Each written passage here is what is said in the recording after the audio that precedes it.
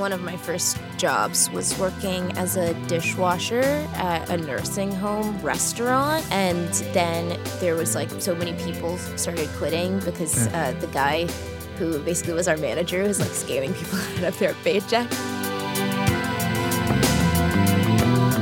You're listening to the Taste Podcast.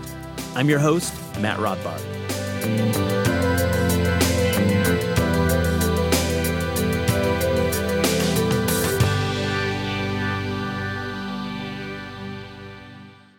Today in the show, I welcome Ayo Edebiri to the program. The Bear. Yes, we've all been talking about this great show on FX. I've been talking about it with guests, talking about it with Pat Stango. It's really our favorite program of the summer, and I was so fortunate to have Ayo on the program. She plays Sydney. She's one of the main stars of the show, and we had this really, really fun conversation about behind the scenes filming in Chicago, and also some of her life before comedy and acting, where she actually worked at ABC-V in New York City and actually worked in the back of the house as a dishwasher when she was in middle school. These stories flow, and I love getting to know Ayo. This is such a fun conversation. Here's my conversation with Ayo Edebiri.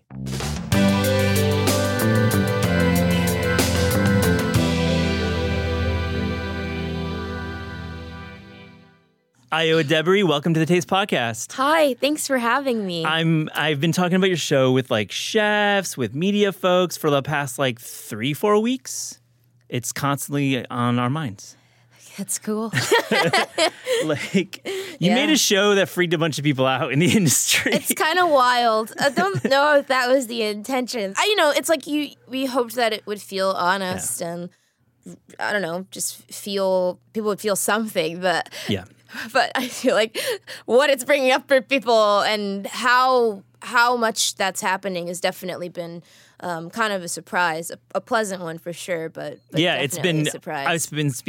I spoke with the chef yesterday, and he's watched one episode and was I'm out. It was too close. I've read articles about chefs getting PTSD from it, but it speaks a lot about The Bear with the show we're speaking about, because you did create a universe and a world that has been attempted to be created for years, but hasn't really resonated in the way it has, because it's not phony. I mean, it's back of house is a war zone, right? I mean, so what's your experience in restaurants?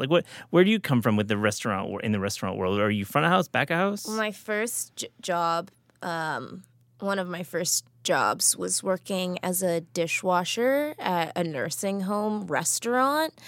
And then there was so many people started quitting because the guy who basically was our manager was scamming people out of their paychecks. Ooh, and so nice. Then I got promoted to waiter, and I was wow, I didn't know that there could be a worse job than dishwashing. I miss dishwashing and just getting to listen to Muse. Why now all these geriatric, senior living people are yelling at me for more softer soup. But so that was my first experience. And then, that was middle school or something. Oh, wow. Young. Yeah. Oh, did you ever hear some words that you had never heard before when working back of house as a middle schooler? Yeah, there were a lot of people having sort of just memories that I was what's going on? When can I do prom? But yeah, that was my first job. And then many years passed. And then when I was in college, I started working in restaurants again in New York. And I worked in reservations and as a host and as a barista. And then as a waiter. Can we name names? Are there restaurants that are still open or even closed? Let's go there. It feels weird to say. I worked at ABC Kitchen, ABC-V, and ABC Cucina. Oh, ABC-V. Yeah. Yo, yeah. I feel like breakfast at ABC-V truly one of the greatest spots. I was there when it opened, and we got to taste the menu, and it was pretty cool. And then it opened, and then we kind of stopped eating there, and we started working there. But yeah. So I mean, when you actually break it down, you have a lot of experience in restaurants. But when you got the call that you're in the show and you're playing such a pivotal role and you're awesome, like just absolutely wonderful role, like acting and It's very kind. No, I mean it, and I think we've talked about who our favorite actors are and characters, but Sydney is certainly resonating with a lot of people I'm talking to.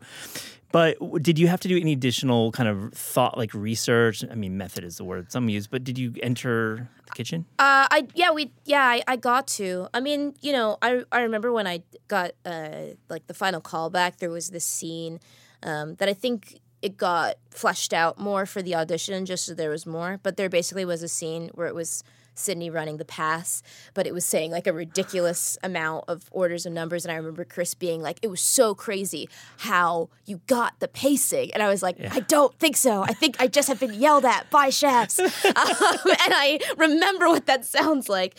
But yeah, I mean, I knew that I had experience, and I come from a really big family where food is very important. Yeah. And so I've definitely been also yelled at in kitchens in my own personal life. Oh, so there's some of that happening.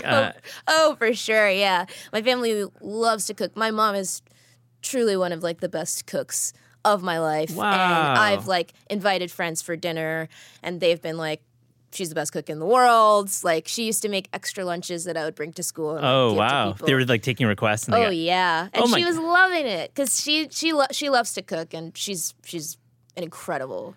Yeah. You bring up Matty Matheson, and he's done, has a bit of a star turn in the show as an actor. We didn't see that coming, anyone, but he consulted and kind of brought a little of that real chef flavor. Did he teach you some things like about knife skills? Like, what was he teaching you? I worked a little less with Matty, more when we started shooting. Yeah.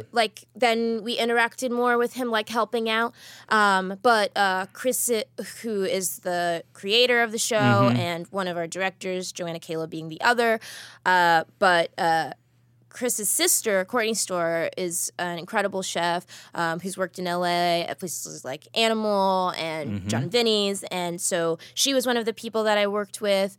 It was really important for me to work with both female chefs, to hear their stories and get their experiences, and also, see, how a female chef moves and cuts, and maybe what are the things that, she focuses on versus a male chef. What are like the skills that maybe they have that, are just like different, and how you adapt to space differently. Also, like the choreography, that was interesting to me, and hearing those experiences were interesting to me. So Courtney Coco was one of the people who helped, and so many other really great chefs, gender aside. There's a scene with stock, where you have like a bit of a physical deficiency to grab stock from a top shelf, and like it seems like having a different body from the other 98% of the people in the kitchen. Yeah. It's got to be a challenge, and you do handle that really well. Now you bring it up. I mean, that moment is definitely like a charged and kind of painful one that I think is also like speaks to, I think, Sydney doing something where it's like, what she should have done in that moment was, ask for help, or be like, hey, knock it off, don't do that. Why did somebody move this Cambro to the top? But like that could have been a moment where pride and all this stuff came aside, but where it's like, Coco, I remember, was watching it and was like, that's so frustrating. Like, like what's happening? Because it's like, Marcus could have just reached up and grabbed it. Could have done it. But the character Sydney, wanted to do it yourself. Yeah, because I think there was a lot of anger that she was trying to process, and, I don't know, couldn't in the way that she wanted to, and, was trying to prove herself to Carmy and to the staff in a certain way, and I think also to herself.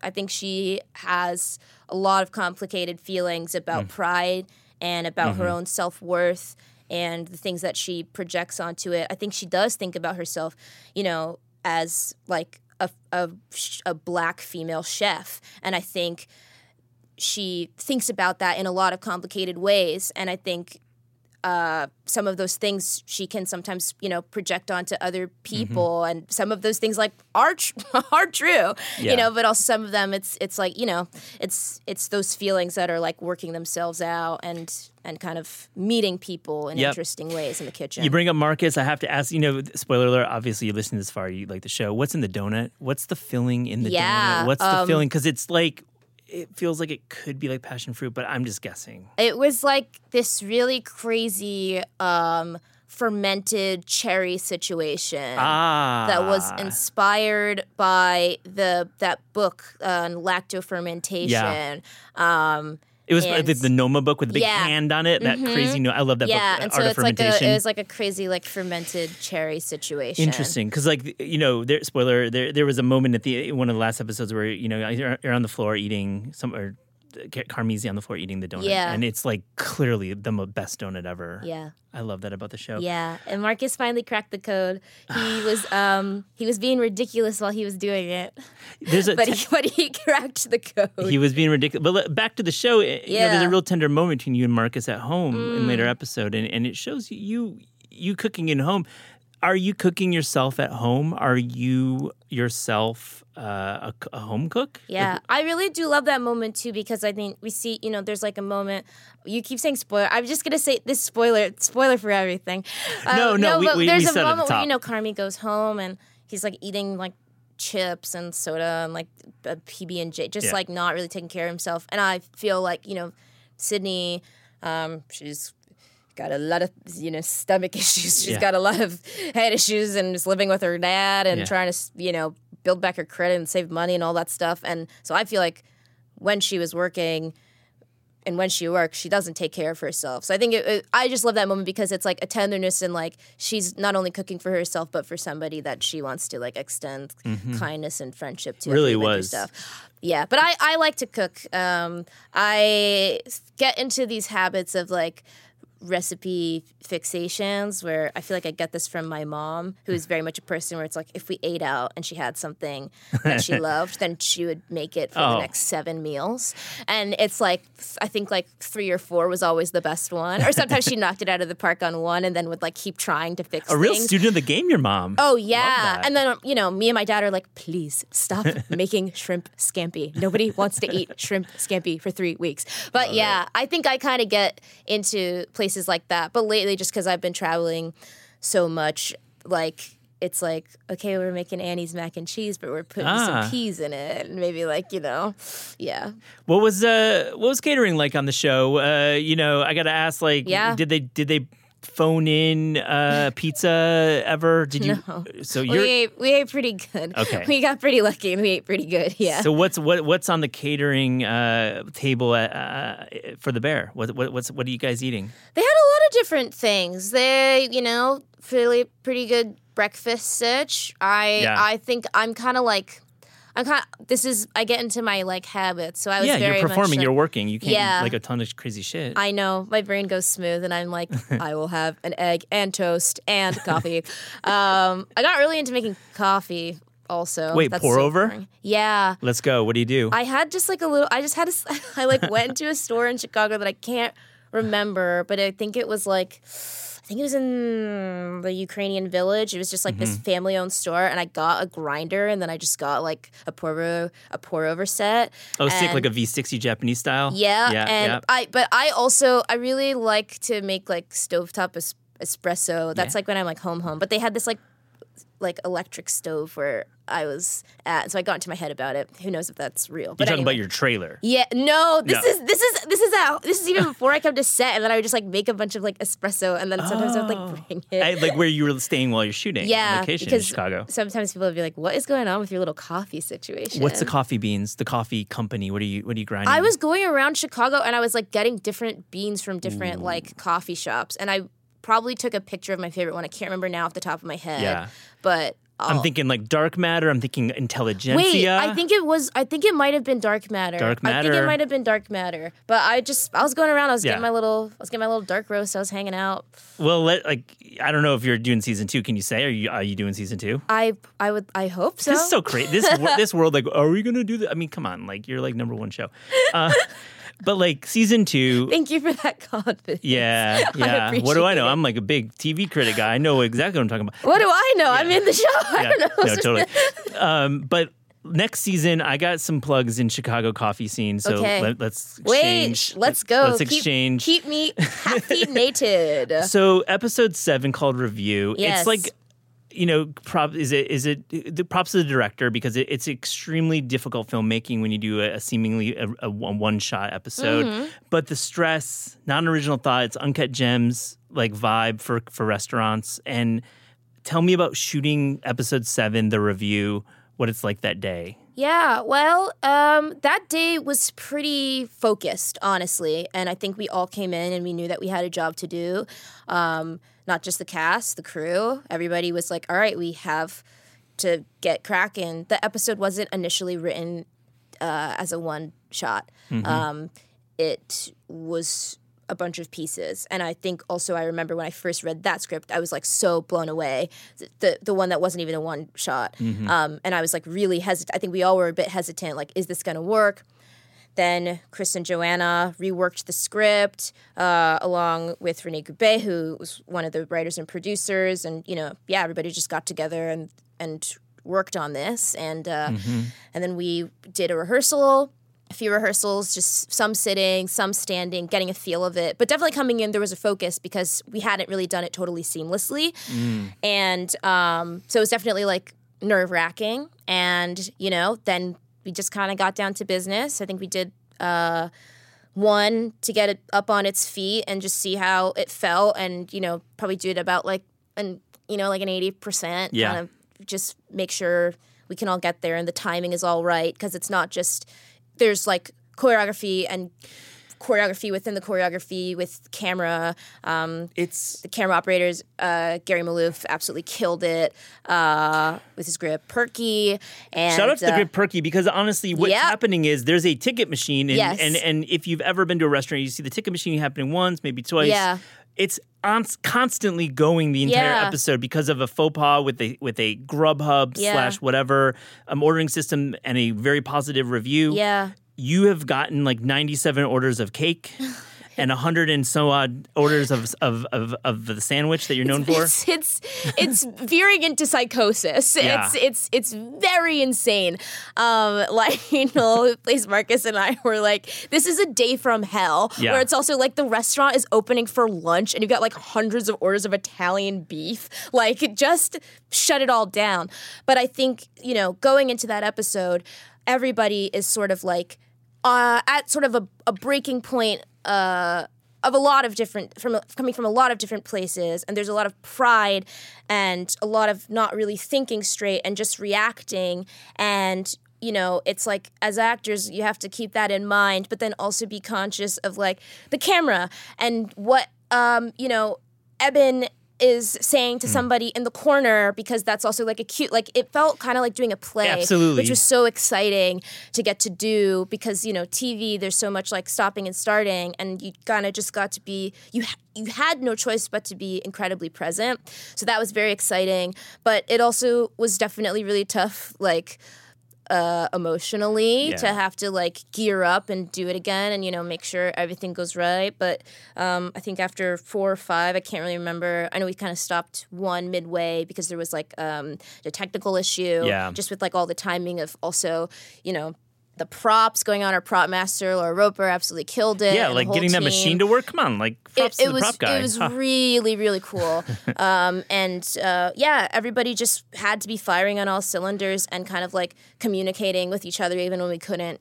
Cool episode of television. I think it'll get congratulated at the end of the year when we're talking about best episodes. I have to ask about Eben, because you my king, my fellow Massachusetts. King. Oh, really? That's you guys are both Boston, is that right? He's from Amherst. Oh, he's from Amherst. Yeah. So his character, Richie, which is a real moment for that actor.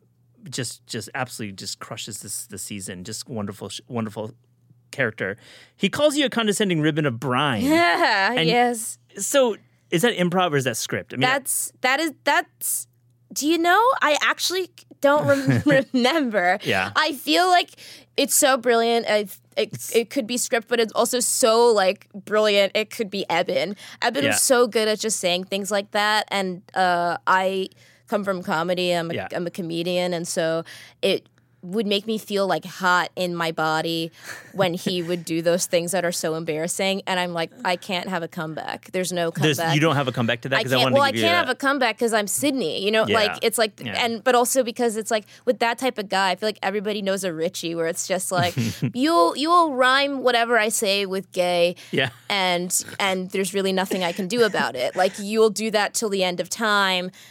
And yeah, like where do we go from there? All right, you just kind of win. Yeah, Pat, Stengar producer, and I were talking in a previous episode about Richie, and like everyone does know a Richie. Yeah, absolutely, for sure. But where it's cool where it's like, you know, it's hell, and Richie is like, I can do fries, like I can make jardiniere, like I'm kind of like scum of the earth, but I do have some skills that I've retained. Like I love that. Yeah. You know, it's crazy when you think about the review because we see this. Like Pete Wells drops 3 stars on a small restaurant. We see restaurants melt down and sometimes shut down. Yeah. I mean, when you were doing the prep for this episode, were you aware that this is actually not fiction? Like this actually does happen? Yeah, we talked to a lot of chefs, and you know, those chefs had their own stories, but also stories of chefs in restaurants that they know. And I think we heard a lot of great, amazing things, but we also heard a lot of horror stories. And I think also, you know, just coming from like my perspective and like, you know, life as like a writer and a comedian, it's like I also know what it's like and know people who it's like you get a big swing, you get a lot of praise, and then it's like, okay, now what? And it's like that's overwhelming. Like that's really, really overwhelming. And you're just not ready for it as the chef. You know, you're not ready for it as a restaurant, like as an institution. And also it's like I think it's really hard in different ways for both Carmy and Sydney, for Sydney to be the one who got kind of the shout out for something that also it's like, this is what I believe, but it's like it really wasn't. It really like how's she supposed to know who that random guy was? Mm-hmm. Like it really was an accident, and like something that, you know. See, I read it differently. There's a lot of things that I've seen that people are like, I read what Sydney did differently, and that is very interesting to me. Because I come from that world. Like I know the critics, and I come from a food writing world, and I also know that there are very savvy chefs, and Sydney is very aware of everybody. Yeah. She's very aware of Carmy's pedigree. Yeah, she followed Carmy to She knows beef. Carmy, so why would she not know that this is like the guy? Yeah. And that she was going to... So I feel like it can be interpreted. I'm open to things being interpreted. I'm open to seeing also... Like, I'm excited to see in the second season, like, how things play out, finding out people's motivations. Yeah. There are also things that like were in the show that were cut where it's like I've seen, you know, people be like, this was on purpose, this wasn't, and I'm like, oh, I actually know what it is, but I love and I appreciate the ambiguity that that's allowed by certain things being cut. We end this season with the title "The Bear" coming into focus. We know that the restaurant is pivoting to a different style. Mm-hmm. It's a great scene. Mm-hmm. Does Richie allow this restaurant to change? I mean, what do you think? I mean, Pat and I were talking about. I don't think so. I don't think so. Pat, you want to jump in? Do you have your mic? I mean, he's definitely going to be a huge pain in the ass in the second season. In terms of letting it change. Yeah. So we've been, this is a little bit of that like scorecard, like a little bit of that chalkboard. We're playing a little bit of that. We're kind of breaking down the final scene. So yeah, I mean, I think that's definitely there's definitely merit to that. But also, you know, Richie is one of the people at the end who's like, he's opening up cans with everybody else. And he's the one who also sort of like to Sydney when they're looking at each other is like, come over, like, come on. Yeah. So it's just something to think about. Okay. Well, let's get some, I think it's interesting it's either such way. a good show. Let's get into some more IO talk because I want to. We can move on from the bear, but I want to hear about you. Sure. You know, living in New York. Yeah. Did you have like restaurants? Like, were you like an Eater 38 person? Were you like super into Me being like, and the terrible truth was I was so broke when I was living in New York. I really wasn't eating out a ton. Yeah. I wasn't eating out a ton. There were like places, but I mean, like also just being my age, like there would be restaurants where it's like you'd see it on like Instagram and then would go. I had like spots that like I Dimes Square? Yeah, you I roll think your eyes. that's Thank you for doing that. Thank you. Yeah, I mean, come Thank on. you. Yeah, come on. That's like a little after. That's like a little after. But but I remember this ramen spot that I really loved when I went to NYU. That was called Minka. Me and my friend would go Yes. all the time Yes. and get noodles at Minka, and that's like a place that I think of very fondly. Minka's great. Yeah, where I'm also like what a refuge for me to be like. I don't know what the prices are now, but I'm like, yay. I mean, inflation, it's like probably 60 a bowl. Probably maybe 60 65. a bowl now. 65. But to just like at the end of the week, go with a friend and like get like $9 like bowl of ramen and split shumai for like $3 and just like have such a good meal. Yeah. And like So, that I hold very fondly. hosting dinner parties, are you in or are you out? I'm in. I love a dinner party. In LA, are you East Side, West Side? I am East Side. I love a dinner party. I love to get my like pick friends from different parts of my life and like put them in a little pot and like see who's gonna like enjoy each other. I love to make a roast chicken. My roast chicken goes pretty hard. Oh, really? Do you go like a za'atar rub, a sumac, or do you go straight? I do an herb butter. Nice. Let it sit, kind of chill out for a little bit, and then right before I pop it in the oven, Nigella Lawson hack. I put anchovies on it. And umami. Yeah, and like Great. it's makes when you put the veggies at the bottom of the pan, they get like really salty. All the fat gets cooking, and then it makes like the skin really crispy. Yeah. Yeah. Do you ever have dinner parties with your Big Mouth crew? Those are some food people, it seems. Those are some. Those foodie are like Nick people. Kroll goes hard with food. Yeah, clearly. and oh yeah, Nick is a foodie for sure. Definitely, he's like David Chang, like on the speed dial kind of guy. Yes, yeah, he has a very funny bit about snacking. Also, that really. So I think good. his special's coming out soon. I mean, Oh Hello has got the best food stuff and like definitely visceral food stuff. Visceral, like flying from mouth food. Yeah. When everything transitioned to work from home because of COVID. Yeah.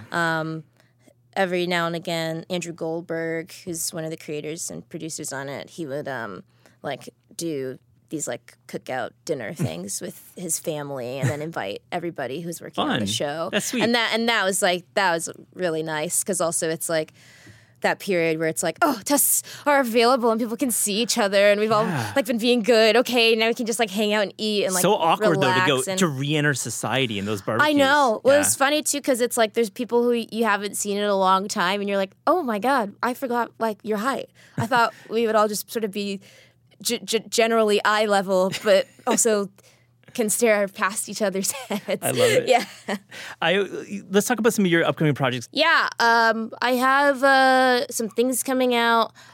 Big Mouth next season should be coming out soon. I'm really excited for that.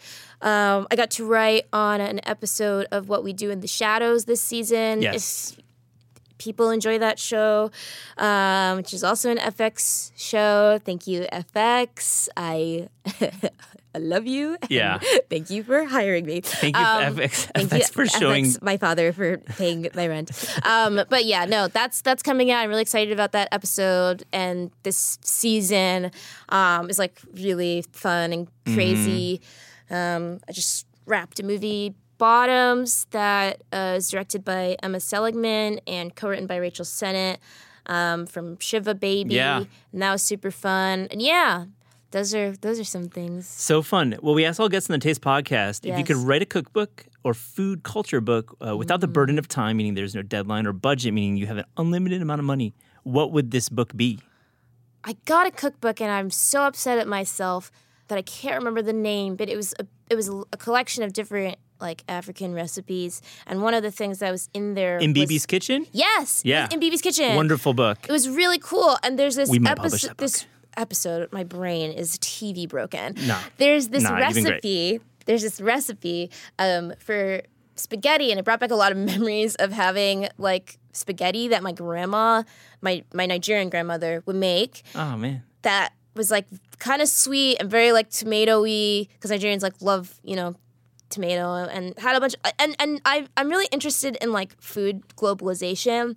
My father's Nigerian, my mother is from Barbados. Those are two places that were formerly colonized by England, and it's very interesting. Like I definitely see, and I've always seen culturally and socially, like how they have habits and interests that have been impacted by that, but also food. So obviously, I think I didn't think about it because I was just eating and I was just coming after school. And it's like, yeah, of course I have tea with my family, like these things. And like, of course my mom loves like kippers and like tinned fish, of course. But Nice. then it's I like, love that. oh, wait, but like also like not, of course, So I'd be interested in doing, I don't know, something that is like tracing those recipes. My mom actually she told me already, but for my birthday this year, she's making me a cookbook. Oh, that's so sweet. all of Your mom her- is the best. I all love of your her mom. recipes and things she loved eating, Aw. and also like things that she's like, remember when you were obsessed with lasagna in 3rd grade? And I like got really good at lasagna. And so she's like also, I think, going through memory lane. So I would either do some sort of like Afro-Caribbean sort of globalization situation, or I would just use my clout and help my mom get her cookbook. I think they're doing it together. It published. seems like that's an angle, and I like let's That's go. kind of fun. Do I'm it trying together. to get my mom some royalties. Were you a fan of Garfield growing up? Is that what the lasagna was all about? I think I just was a child who grew up in Boston. Yeah. And there's a lot of Italians in Boston making good lasagna. I think I love pasta alla Nope. ricotta. I love a deep red sauce.